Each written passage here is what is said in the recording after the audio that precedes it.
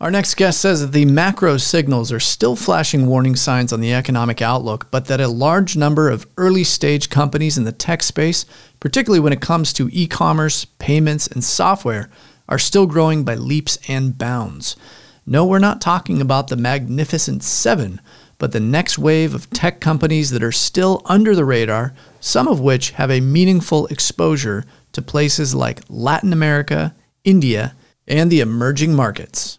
Puru Saxena is a retired money manager and founder of multiple money management firms in Hong Kong. He's now a full-time investor, actively followed by others all around the globe when it comes to the market outlook, and especially when it comes to the high-growth tech space, where he discusses his thoughts regularly at Saxena_Peru on X. If you look at the Mag 7, Chris, a lot of those companies have been going for the last 15, 20, 25 years. So, they're not in their prime age, if you will. The revenue growth rates have slowed down considerably. They used to be growing at sort of 30, 40% a year.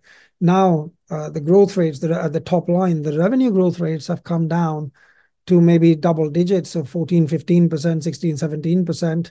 None of those companies now are growing at 20, 30, 40, 50% year over year, which is the area that I focus on, because if you catch any of these young compounders early on in their business cycle where the growth rates are still very high and they have a very long runway ahead of them, history has shown that's where you make maximum bang for your buck. To listen to this full interview, in addition to gaining access to all of our premium content airing during the week, go to financialsense.com and hit the subscribe button.